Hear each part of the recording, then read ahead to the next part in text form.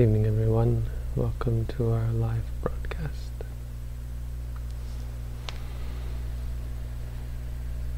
So we're moving right along to Anguttara Nikaya, Book of Fives, Sutta 23.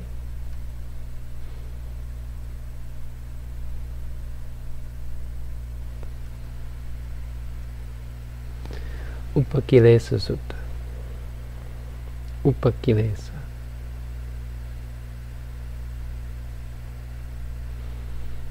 And the Buddha does his thing by giving us a simile. It's a common instrument used by the Buddha for helping us to think of, helping us to picture or visualize or easily understand something that's foreign to us by means of something that's more familiar.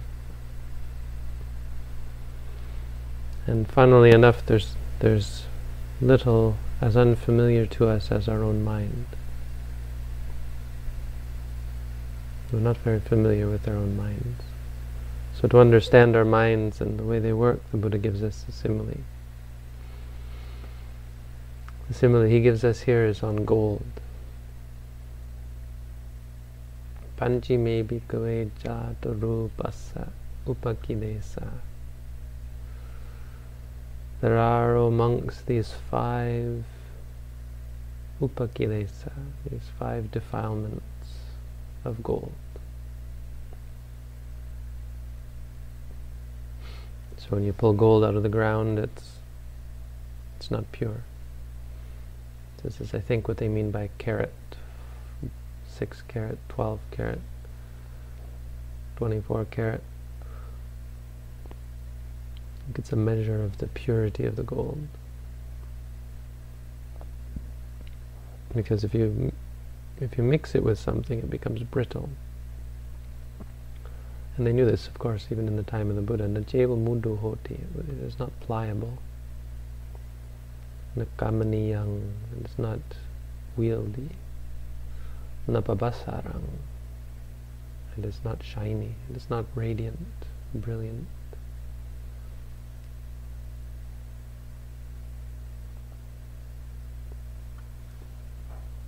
There's 5. The Buddha gives 5 defilements, and I'm assuming there may not be exactly 5, but it's convenient for our purposes.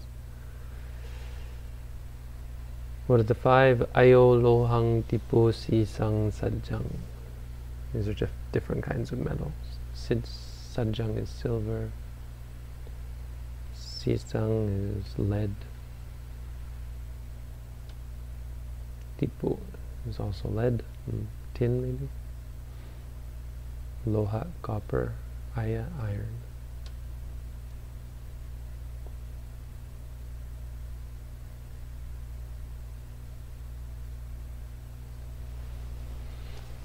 In fact, they often put these things in with the gold in order to make it stronger. You can't really have gold jewelry that's 24 carats, because it would bend and deform.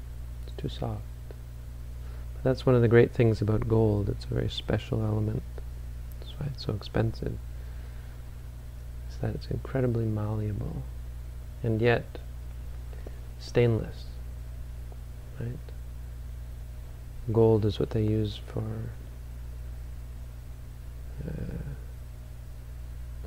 some sort of superconductor, or for conductors. It's used in specialized purposes because it's stainless and it doesn't corrode. And it's malleable, it's wieldy.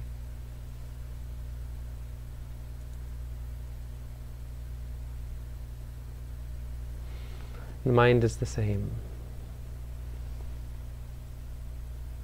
Evameva ko bhikkhave. In the same way, or just so, monks, panchime jatasa upakilesa.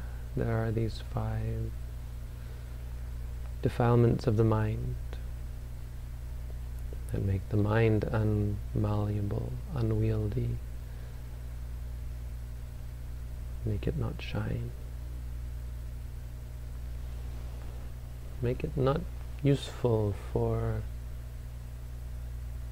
proper concentration, samma samadhiyati asamanangayaya, for the purpose of destroying defilements.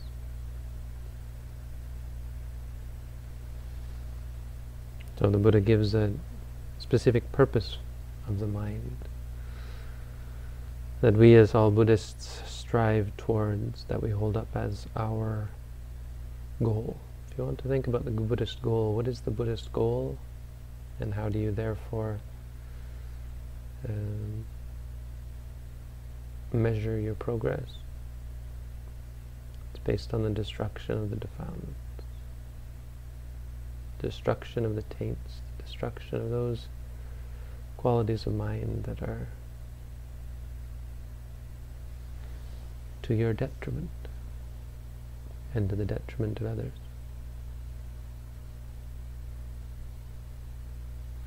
But the ordinary mind is incapable of this. The ordinary mind is incapable of its own betterment. It's brittle. The ordinary mind breaks at the slightest provocation, the slightest tension. It's unmalleable, unwieldy. It lumps around like a sloth.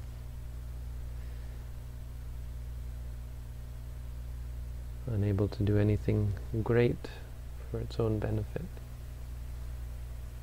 Because just like gold, it is defiled. And it's defiled by 5 defilements, likewise. These 5 defilements, in this case, are described as being the 5 hindrances. Kama chando vyapado tina midhang udacha kukuchang vichikicha.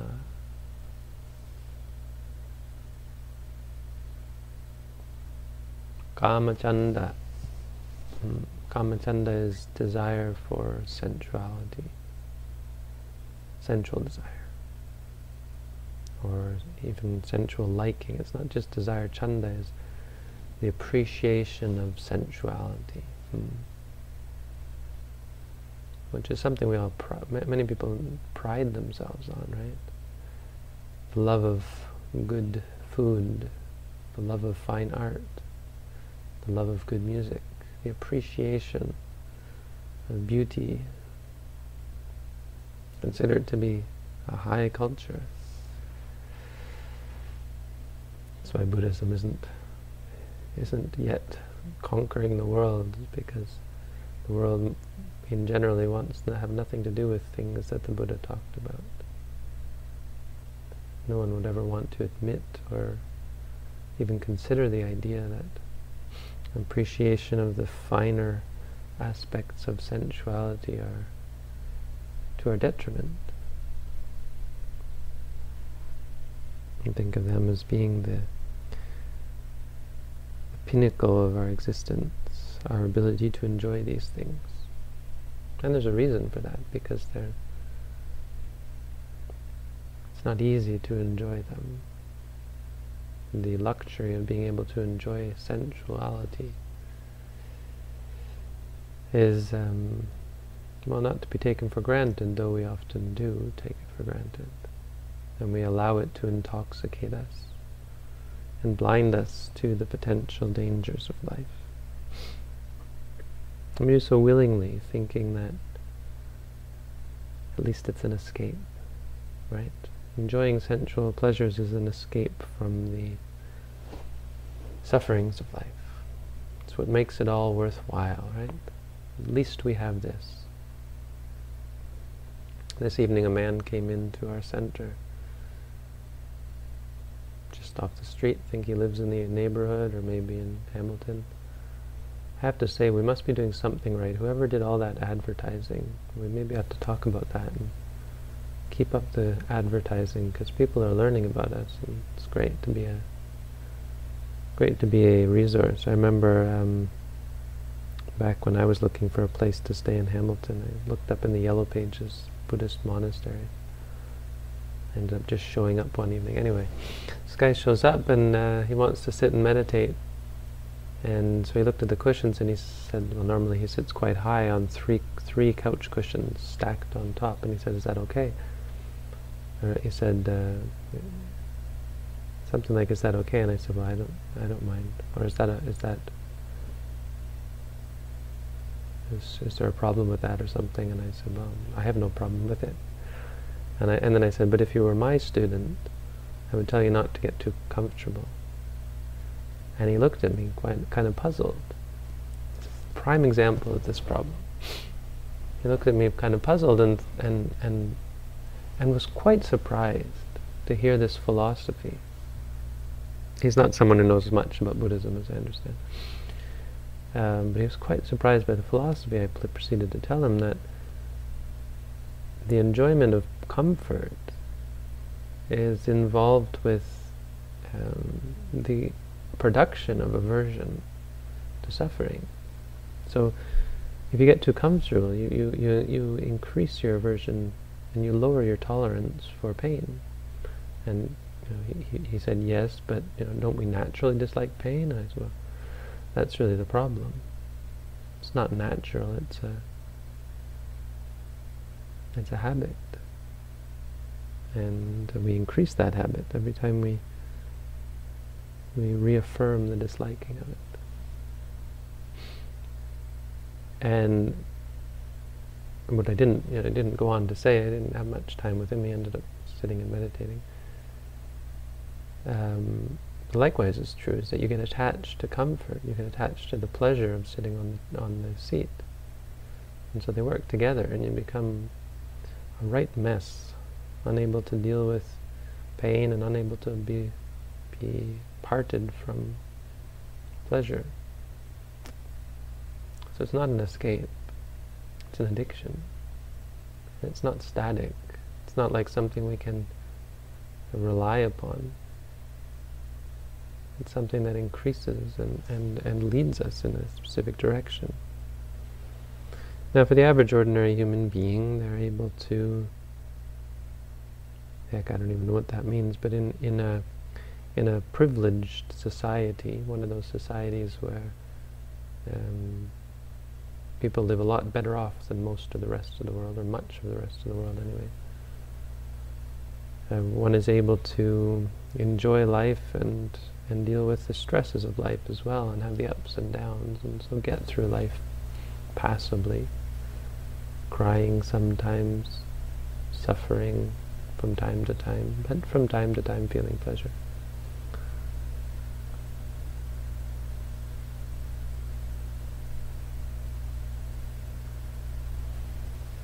So if your goal is to be a chunk of unrefined gold, by all means, these hindrances it's important to take them in context. And if your intention is just to be an ordinary human being, well, you may not need to be concerned with things like sensual desire, but I think even that is short-sighted, because life as a human doesn't last forever. You do get old, sick, and die no matter what. And the problem is that death isn't the end. You can't die saying, well, that was good enough. Because good enough may have been as good as it ever gets. And when you die, it might get worse. Depending on your state of mind. A mind with much aversion. You see, I mean, the big point, the real point is, happiness doesn't come from avoiding the things you dislike. It's not the way to live. It's how we're taught to live. But it's not sustainable. You can die happily because you've been able to avoid all the problems, but when you die, you can't no longer avoid them. The sickness, with the old age, with the pain, with the fear, with the uncertainty. You'll be faced with all the stuff you've kept repressed. Any meditator can tell you that in our mind there's a great deal that we're clinging to that we don't realize. And once you start to meditate, it all starts to come up. You'll have past memories come up that you thought you forgot, but that you're still very much clinging to.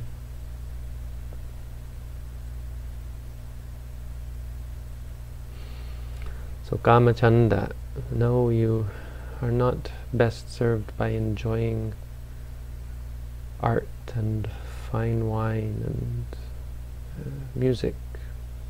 It's not actually satisfying you. It doesn't actually make you a happier person. It's a funny thing. We think, yeah, this is part of my happiness. You can measure it. Take a measurement of, we can do a study. We'll take some ordinary individuals, we'll try and get a cross-selection, and then we'll have them undertake something thoroughly enjoyable. Half of them, let's say, because we need a control group. The other half would, would do something banal like move boxes from one room to another. Or they would organize files in a file room or something. The other group would indulge in great sensual pleasure for some period of time, say a month. And before this all, we would measure their level of happiness. And then after it, we would again probably spend some time, maybe a week, put them back in their lives and figure out some way of describing or figuring out how happy they are.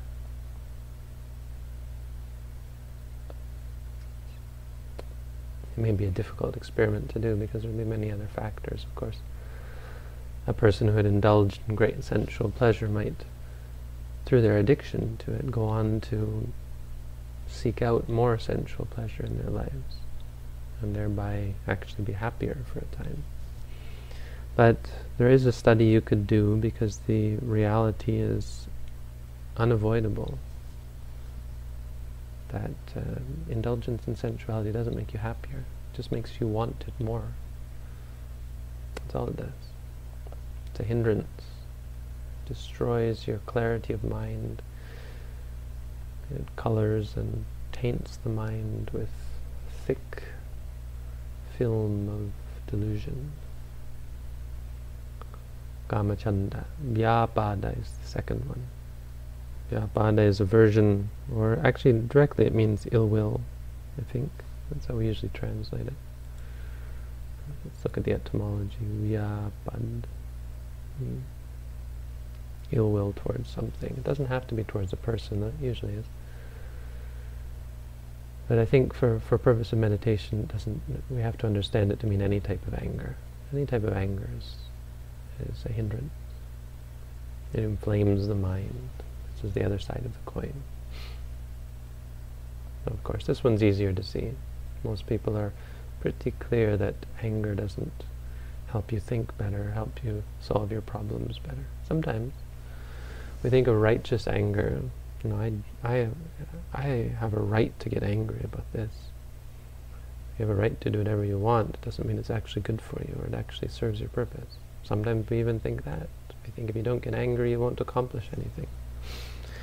Because anger can be associated with actually wholesome states, not directly, not during the anger, but it can be involved in a realization that someone has done something wrong and an intention to try and fix it. But fixing it usually is, when anger gets involved, it usually involves hurting someone, which is of course not a good thing. It's a habit in and of itself, a habit of cruelty, a habit of disregard for the feelings and concerns of others. It's a bad thing. It keeps you from being at peace. It keeps you from being happy. It keeps you from seeing clearly. It's a hindrance. Tina midhang. Tina midha is this unwieldiness of mind.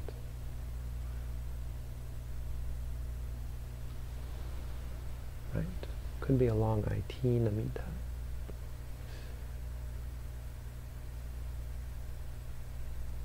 This is the mind that is unwieldy. It often comes from desire and aversion, but it's this quality of mind that is dull, that is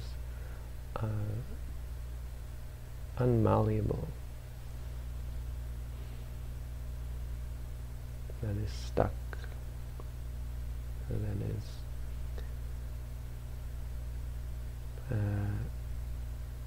slothful. We translate these as sloth and torpor. I don't know what the word is. Torpid? I don't know.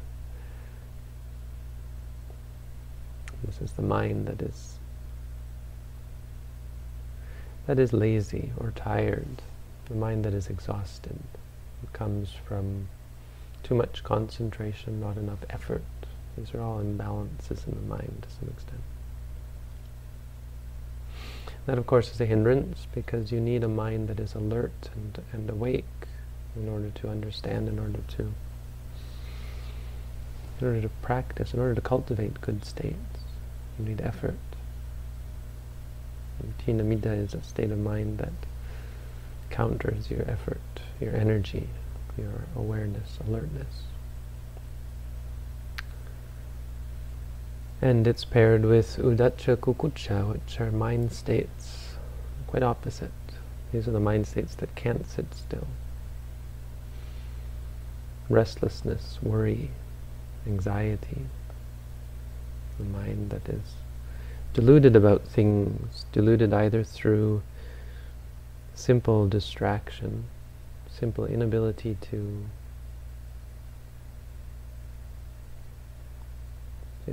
stay with an object long enough to understand it,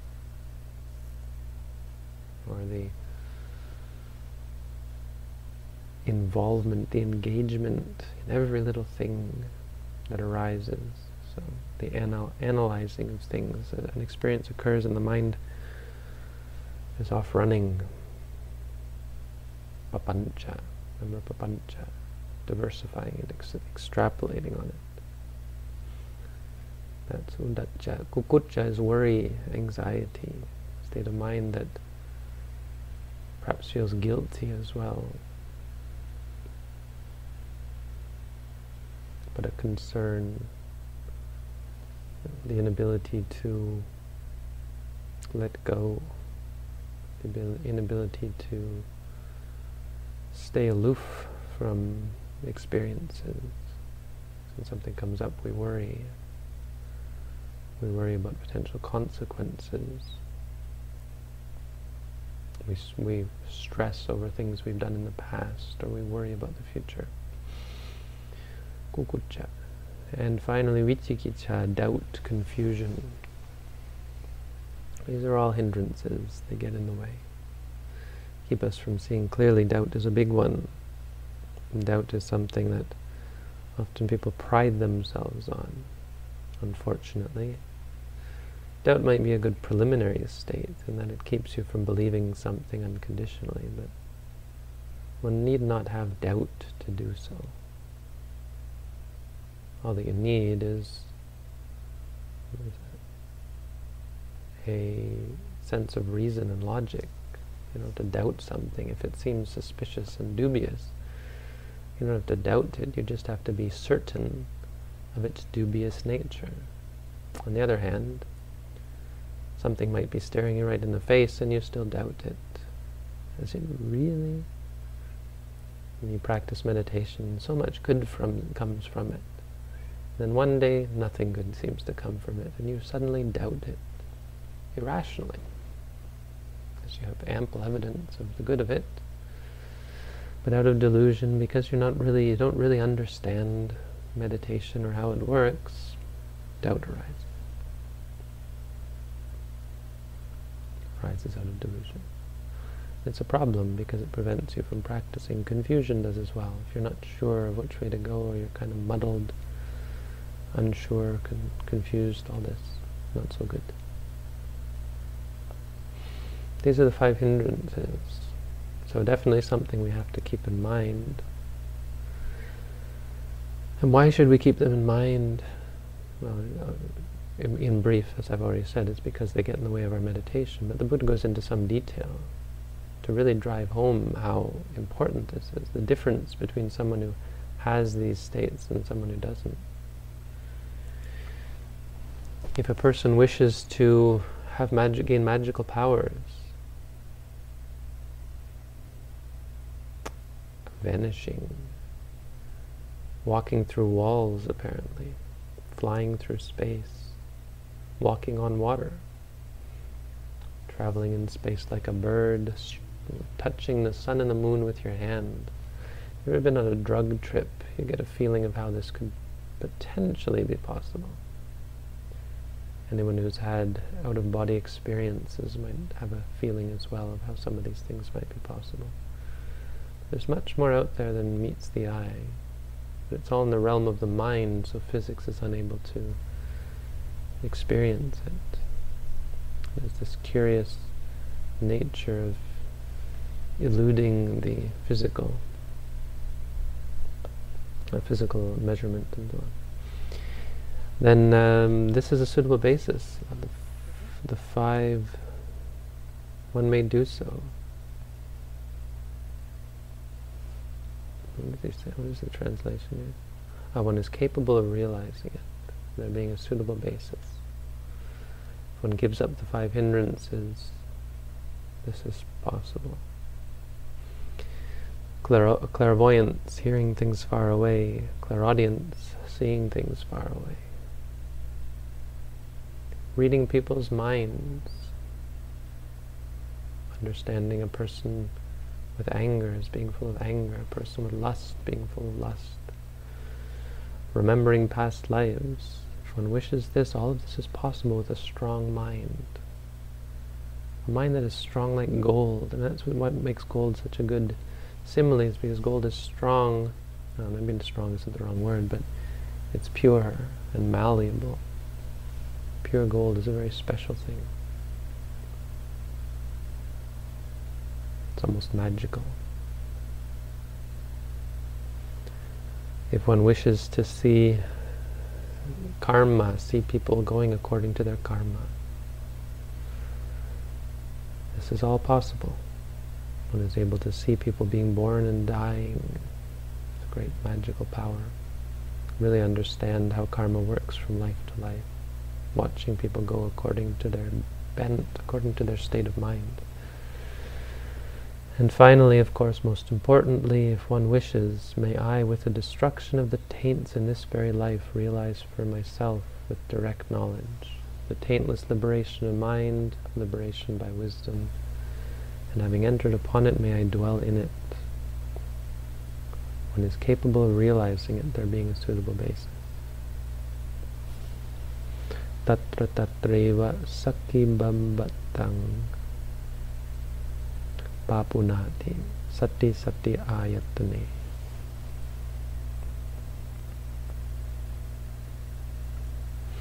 So the five hindrances is one of the first things we teach meditators. Teach you to understand, to see the arising and ceasing, to see the cause and the effect, to really get a sense of how they work. And we do this by, as with everything else, dwelling with them, tasting them, watching them, observing them, and reminding ourselves objectively they are simply what they are, not more, not less. So when we like or want something, we'll say liking, liking, or wanting, wanting. When we dislike something, we'll say disliking, disliking. We feel tired, we'll say tired, tired. Slothful. When we feel worried or distracted, we'll say worried, worried, or distracted, distracted. And when we have doubt, we'll say doubting, doubting. Confused, confused. It's one of the first things we teach meditators, so if it wasn't clear, even if it was clear, it's good to have a reminder. So there we go. Our daily dose of Dhamma. Today we studied the five hindrances.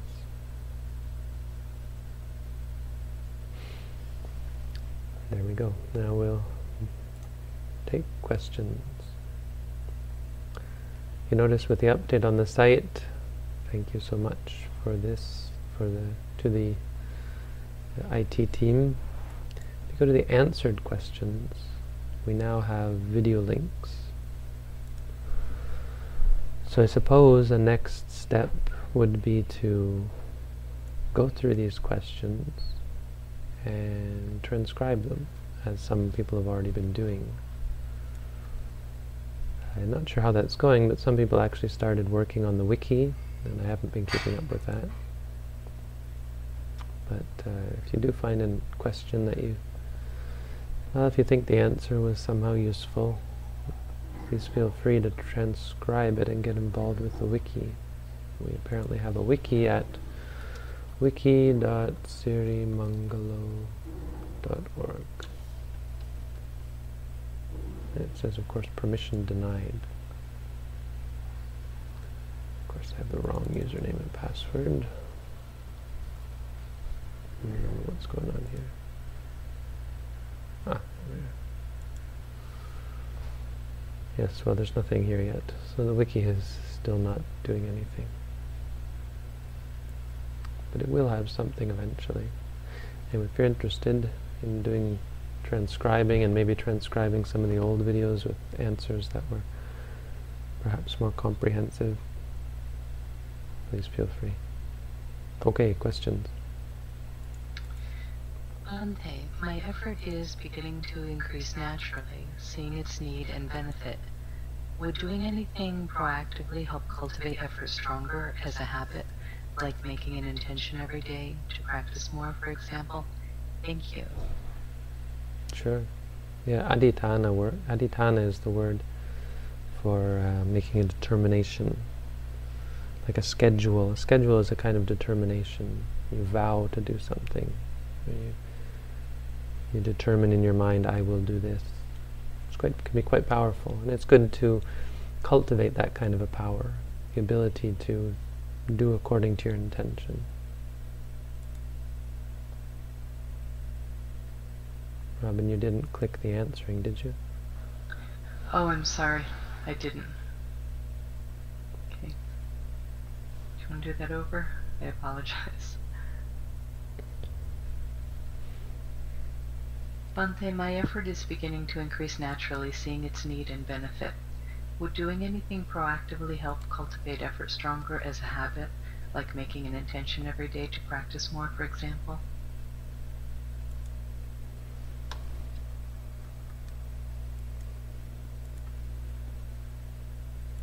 Sorry, I just got locked out here.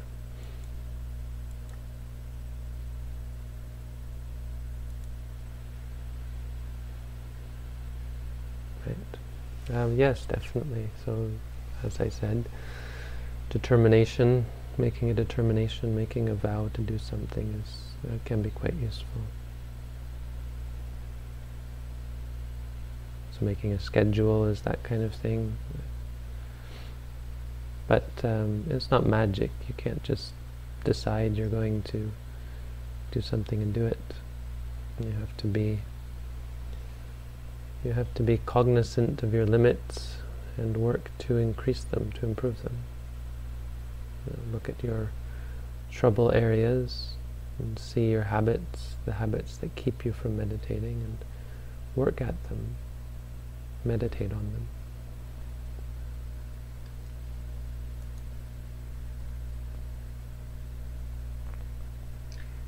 Question about translation in mantra. When saying turning in walking meditation, is that a reference for a turning, or there is a turning now, or I am turning? Because you answered me once that we need to see our control, therefore there is self in viewing the Dhammas. Because when breathing there is self. It's okay. I think we can go with just that as the question. I'm not sure about all the rest of that. So yeah, the Buddha would use, the words that the Buddha used were single words that meant things like I am turning. So the I wasn't that big of a deal, first person speech, because he didn't actually say I, it would be gacchami, which means, it's a first person verb meaning I am walking, for example. Nisinomhi, I am seated, and it's for sitting. But technically we're not saying I am turning, we're saying the foot is turning. So we're referring to a part of the body, or at best the body is turning. But you don't have to be that technical. Like the point of Mahasi Sayadaw makes this point that using the first person doesn't imply any kind of control or ego or self. It's just conventional usage of the word. As long as we understand that, it's not really a danger. I mean, through the practice, you're going to see you're going to see your attachments to things. You're going to see your ego, as long as you're close and as long as you're somewhat objective. So don't worry about exactly the words you use.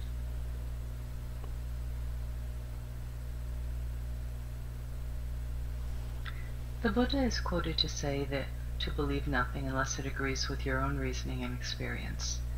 How does one investigate the claims in Buddhist cosmology like planes of existence and non-human beings? First of all, that's not actually a Buddha quote. It's a fake Buddha quote. He didn't actually ever say that. What he said basically, he said, and it's just a paraphrase, believe nothing. Believe nothing for any reason except, and he didn't actually say it like that. He said, don't go by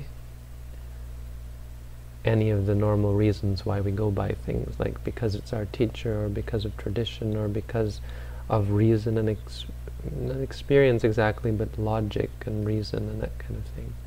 Experience is perhaps the only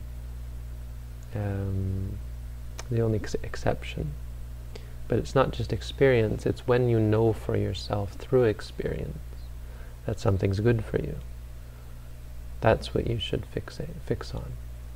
If something you know from experience that something is good for you, like really know for yourself, then you should cultivate it. When you know for yourself clearly that not something is bad, then you should do away with it. So be careful about quotes on the internet. Don't ever go by Buddha quotes on the internet unless you're getting them from fakebuddhaquotes.com, I think, or fakebuddhaquotes.something, because that's the only site that's really reliable. And if you ever find a quote of the Buddha on the internet, go to that site and you'll be able to find out whether it's a real or a fake one. That being said, how does one investigate the claims in Buddhist cosmology? Well, cultivate magical powers would be a good way, a good methodology. But you don't have to investigate them, because those claims are not important for your practice, not directly anyway. I suppose an argument could be made for them playing a part. I mean, often people will argue that if you don't have any evidence of rebirth and that kind of thing, well, it can be hard to really put out effort in your practice. That's reasonable, but it's kind of a dilemma, because you can't thereby blame the Buddha for talking about it. It's a part of reality, just because it's very, very difficult for us to comprehend, let alone observe. Doesn't make it any less important. So we have to do with explanations and logical arguments. And of course, my favorite one that many of you are familiar with, if you watch my videos, is the people who believe in death have to provide evidence, not those who believe in continuation, because continuation after death is the null hypothesis. It says that nothing happens, and it's arguably the null hypothesis. There's lots of people, of course, that would vehemently deny that. Null hypothesis meaning that it doesn't say anything. If you say that life continues after death, you're not actually saying anything. You're not making any claim. Thereby we call it the null hypothesis. You're just saying that what we experience now continues, unimpeded. The person who says no, death has the power to stop all of that, has to provide some evidence. Of course they have evidence, circumstantial, but we've got lots of evidence as well, so it's a bit of an argument. So it's not that Buddhists believe in death, it's not that Buddhists believe in rebirth, it's that we don't believe in death. But right, as for the existence of non-human beings and so on, I wouldn't lose sleep over it. Very difficult to realize for yourself, probably not worth the effort.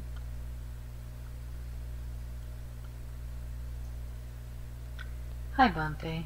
I stopped doing sitting meditation for a few months. I just started it up again recently, and today I had a nightmare. Those nightmares disappear when I was not doing sitting meditation, but I still practiced mindfulness during the day. It's always the same nightmares. I'm on my bed and I know that I'm dreaming, but I just can't move. I'm not sure if there is a link between the two or if it's just a coincidence. Have you ever heard about these experiences?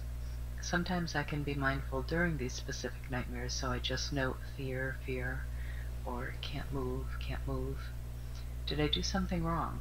No, it's called sleep paralysis. It's a common thing. People will actually wake up in the morning and be unable to move for a few minutes until finally they're jolted back into the body. It's a disconnect between the mind and the body. We would say it's a sign that the mind and the body are to some extent separate entities.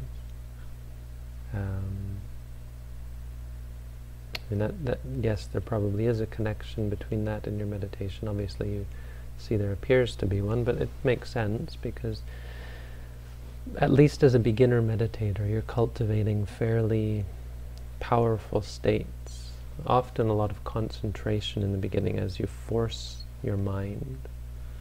And that's not a good thing, but it's a part of the trial and error process. It's quite common for meditators to cultivate somewhat extreme states of concentration. So I guess my question is, are you practicing according to my tradition? And if you are, that would be a good reason to do some walking meditation to help break up those states.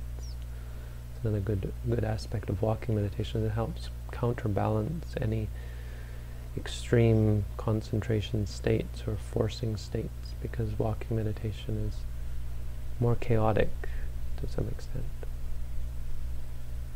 But noting, it sounds like you're arguing, you say fear, right? Recommend doing some walking meditation, might help to balance your mind, but ultimately it's not like you're in danger of anything, as long as you don't persist in extreme practice of forcing or cultivating concentration. Eventually it'll all work itself out. It's a sort of a beginner growing pains kind of thing, as your mind starts to slowly settle into a more mindful life. It's an upset, Meditation is changing. It's like a revolution. Your mind is going through a revolution. There's a lot of upheaval involved. Lots of different things can come of that. Not many are in any way dangerous. And practicing in our tradition, I've never come across sort of a dangerous state. They're just kind of odd or strange. And they usually have nothing to do with the actual technique. They have much more to do with practicing incorrectly as you learn how to practice correctly, which is an ordinary part of any learning process.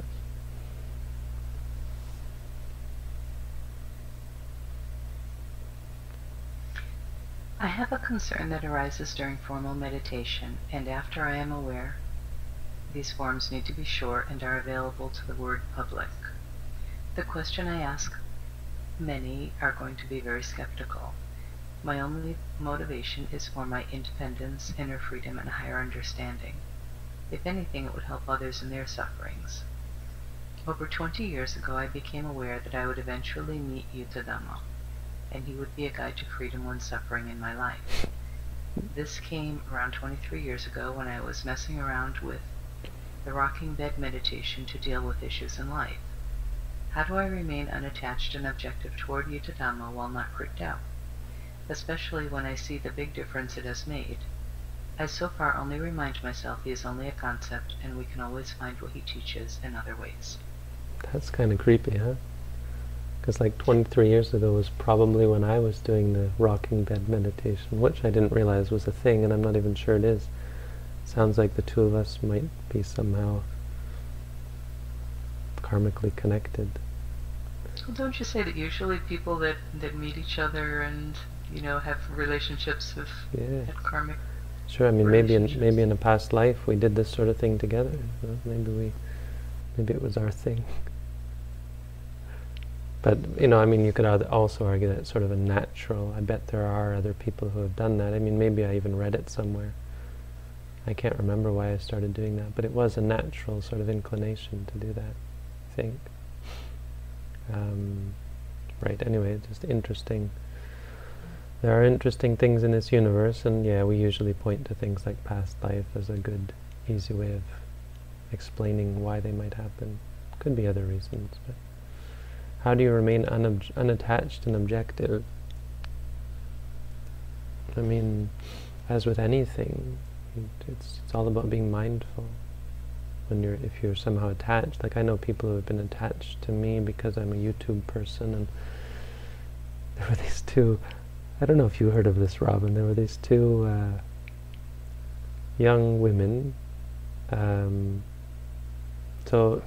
when I was really sort of in the beginning of YouTube, and I would spend more time on my channel, or I would go to my channel every so often. On the channel there used to be this related channels thing or something, where anyone who had linked to you or subscribed to you, they'd be there. And there was one of them was a picture of me, but there was something on my cheek. So it was the same picture, I think, as my channel, but it was something here. And so I clicked on it, and it was a picture of me with lipstick. And their channel, Photoshopped, I imagine. yeah, and their channel was We Love the Monk. Oh. And they had this video. This video was just them sitting there saying, "Yep, we love the monk." It's like groupies, I guess you would say. I mean, this sort of thing happens. Anyway, it was fun. It was actually a funny story because I posted it on my blog. I said, well, love is a good thing, so there's nothing wrong there. But anyway, they were embarrassed, and actually some of my followers, I don't know if I could even call them followers, some rather stern individuals went to them and started criticizing them and telling them they shouldn't do such things. It was disrespectful. Yeah, okay, I can get that.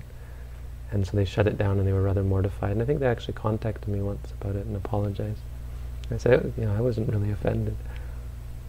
I mean, there is potential for problem. It's not really, certainly not proper to put someone's picture with lipstick. But anyway, no. And maybe it does apply here as well. Is that kind of feeling that someone has, and thereby any romantic inclination one might have towards another person can be purified without rejecting it.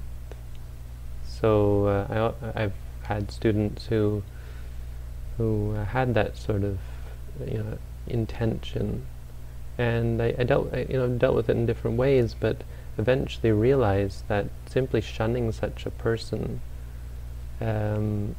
is like giving up on them because of a meditation condition. It's ultimately something we would consider to be a problem that they're having to deal with, and aren't we supposed to help people with these problems? And so I found it much more wholesome to redirect, and accept. Yes. I heard there was this one of my friends in Thailand. Thai layman. Probably one of the closest I would have ever got to having a Thai friend. He once described this monk who said, I say let them come, these women who want to disrobe monks, who want to love monks. I said, come, love each other. But, and I can't remember exactly how he put it, but it was basically, come and love, and then it was something like, but we'll break their hearts kind of thing, or something like that. Like, you come and the love isn't the problem, it's the attachment that's the problem, right? So love and appreciation for each other can actually be a wholesome thing, provided we are clear and not just provided, but it's much easier to do that than to just reject and say no. That's not allowed. So in this instance might be something similar with everything. You should never feel guilty or angered or upset, hate yourself, frustrated. You should accept that it is how you are and heal. Find a way to understand, because through understanding all the bad stuff goes away. If something is really bad, then understanding will make it go away. Why? Because you understand that it's bad. You can't pretend that it's bad or convince yourself that it's bad. Only if it really is bad will it go away. And it goes away once you have proper understanding of it. So, glad to hear that the meditation helps. Don't be concerned with such strange coincidences. Don't let anything be more than what it is. It is what it is. It comes, it goes.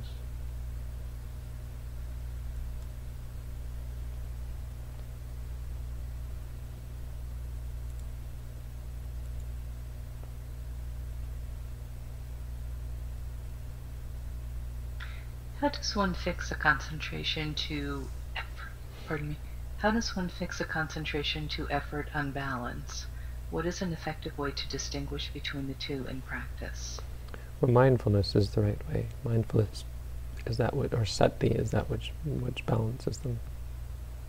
Sati meaning remembrance, but it's an odd sort of word, but it means clear awareness and observation objectively of the states. So you don't have to distinguish between them. They're quite different, actually.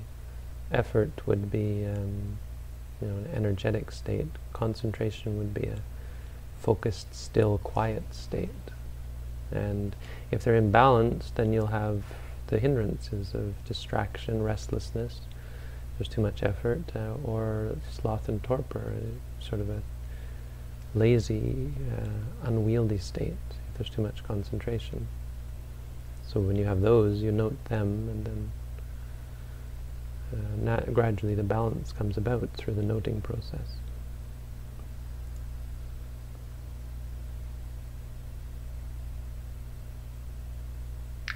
I have a question about reincarnation. I read that sometimes a soul can reincarnate into two bodies at the same time. Now, do those split souls rejoin each other at the time of death? Like merge into one soul again, or just keep going their separate ways? This is not a Theravada Buddhist view. That sort of thing is considered to be not possible. Do you know if there are any arhats living today?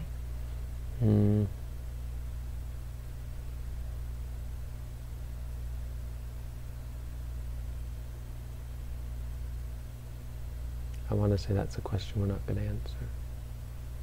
That in general, those types of questions, I think we want to not answer. It's too much speculation and I think obsession with that kind of thing.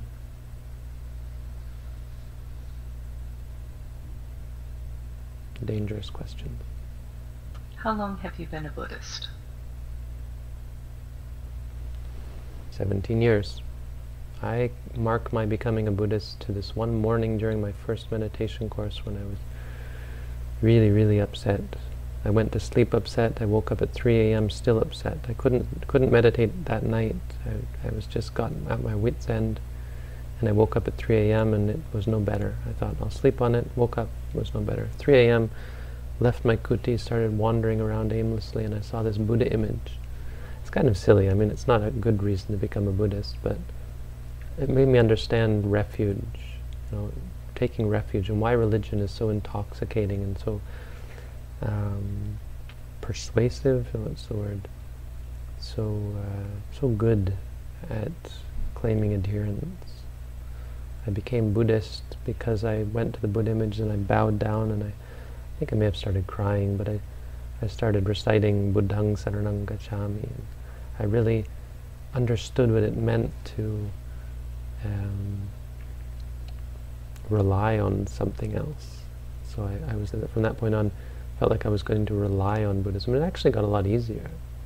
So this is the religious experience. I mean, there's nothing particularly Buddhist about what I did, but This is why people might become Buddhists, is because of the psychological support. Mahasi Sayadaw talks about it.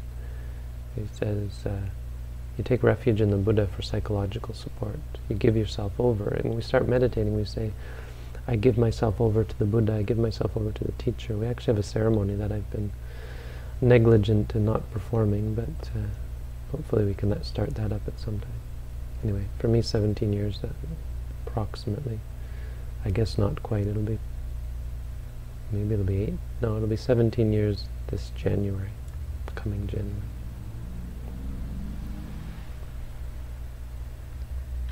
It is said one must refrain from killing living beings. Is gardening forbidden, as plants are living beings too?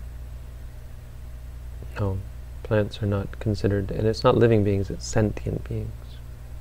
Actually, that's not even really a direct translation, but that's the meaning of living in that sense. Plants are alive, but they're not sentient, so they don't count.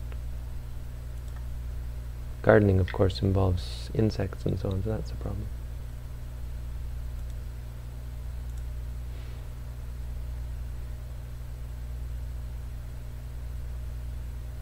Yeah, again, this is all about my practice. I'd rather just not go there. My meditation varies from day to day, especially now that I'm back in school. I do a lot of... anyway, don't get into it.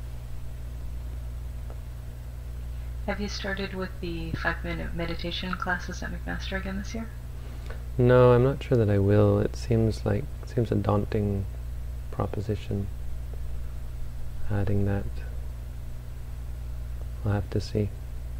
This semester is heavy. I've got 2 upper year courses, so it may be that I've got a lot of writing and reading to do, so maybe that this is a heavy term. And I'm not sure about no, it would be a good thing to do. Oh, they've also changed the whole setup for those tables. The tables are no longer in people's paths. So the only people who actually go by the tables are those lining up for Starbucks, because the doors they've renovated that whole area. So I don't know if those tables are going to be of any use at all now.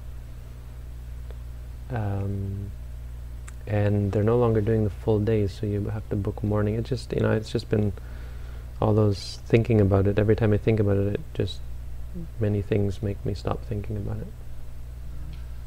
Everything changed. Impermanence. Yeah. Why is conceit more difficult to give up than anger and arrogance? And arrogance maybe has to do with conceit, but anger is more... this is just conjecture, thinking about it, but anger is more coarse. Conceit is far more refined than anger.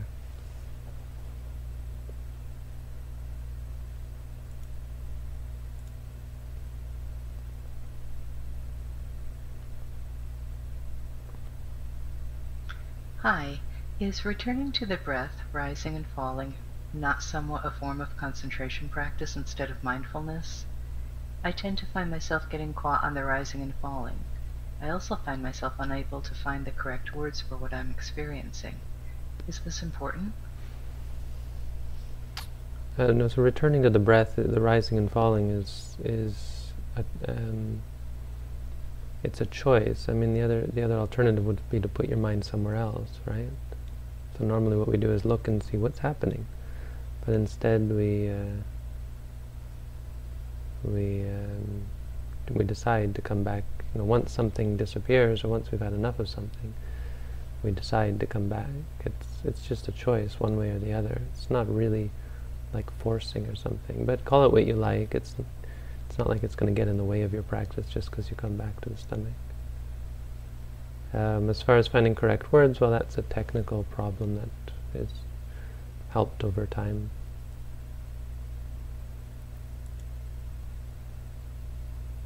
Alright. So should we answer Benny's questions? No. You don't like the critical. I'm going to go for it. Go for it. You don't want to do it. I'll say it. It's okay. I won't force you to say something like that. No, that's okay. No. Dear Bhante, I feel like if you were fully enlightened, you would have answered my questions. Yeah, well, I have rules against answering such questions, so apologize.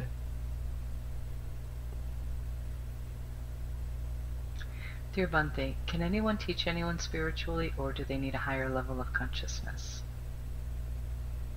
Anyone can teach spiritually. I mean, there's no police going to stop you. But effectively, effectively you can just parrot what other spiritual people have said. If you don't have anything to parrot, then you couldn't. I mean, hey, maybe randomly you could happen to say the right thing to someone. Remember, teaching someone is much more about how they perceive what you say than about what you actually say, or what you feel about what you say. It's not about how you perceive what you're saying. It's how they perceive it. So it's quite possible for someone to pretend to be enlightened and actually really help their student. It's also possible for them not to pretend and to just give information, and that information is enough to help their student. So there's lots of ways that one can teach. I mean, my teacher, Ajahn Tong, would just tell people, go teach as you have been taught. And this was like these people had come to see him and practice for about a week, and he said, yeah, go teach just as you've been taught. I mean, that's reasonable to me.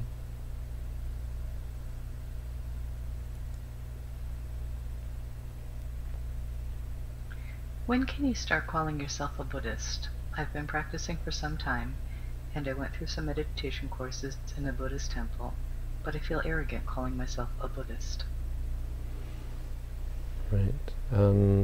Yeah, well, it depends what being a Buddhist means to you. If it means something greater to you than that, then that's reasonable. But we tend to agree that being a Buddhist means following the Buddhist teachings, and I guess you'd want some exclusivity there, in the sense of not just following some of the Buddhist teachings, but trying your best to follow the Buddhist teachings invariably. Whether you fail or succeed is another issue. So we don't generally call people not Buddhist just because they do something that goes against the Buddhist teachings, but if they are inclined or if they believe in doing things that go against the Buddhist teachings, then you have to say, well, that person's not Buddhist. It's all how you define it. But in general, it's about following the Buddhist teachings and having some respect and taking the Buddha as your guide, and giving yourself over to the Buddha in terms of following what he taught.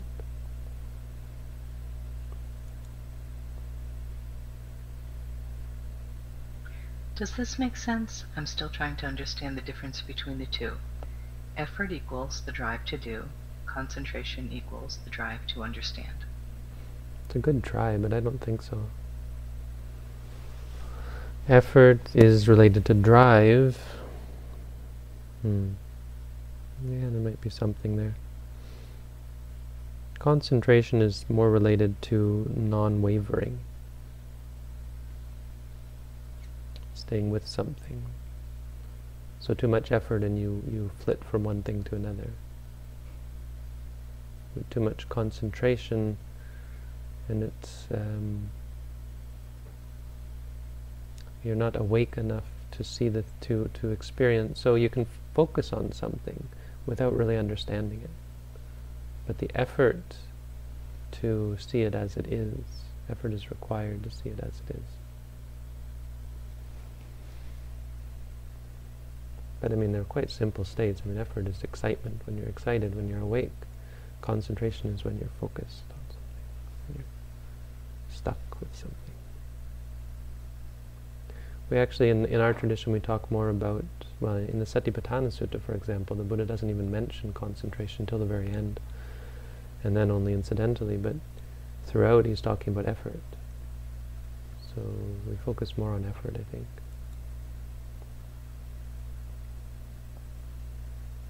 That being said, the word concentration is used in a general sense as a very important part of the Buddhist path.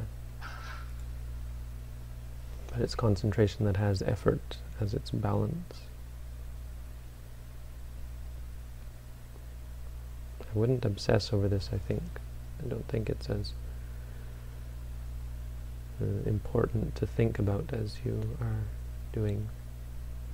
You don't have to distinguish things, you just have to recognize things.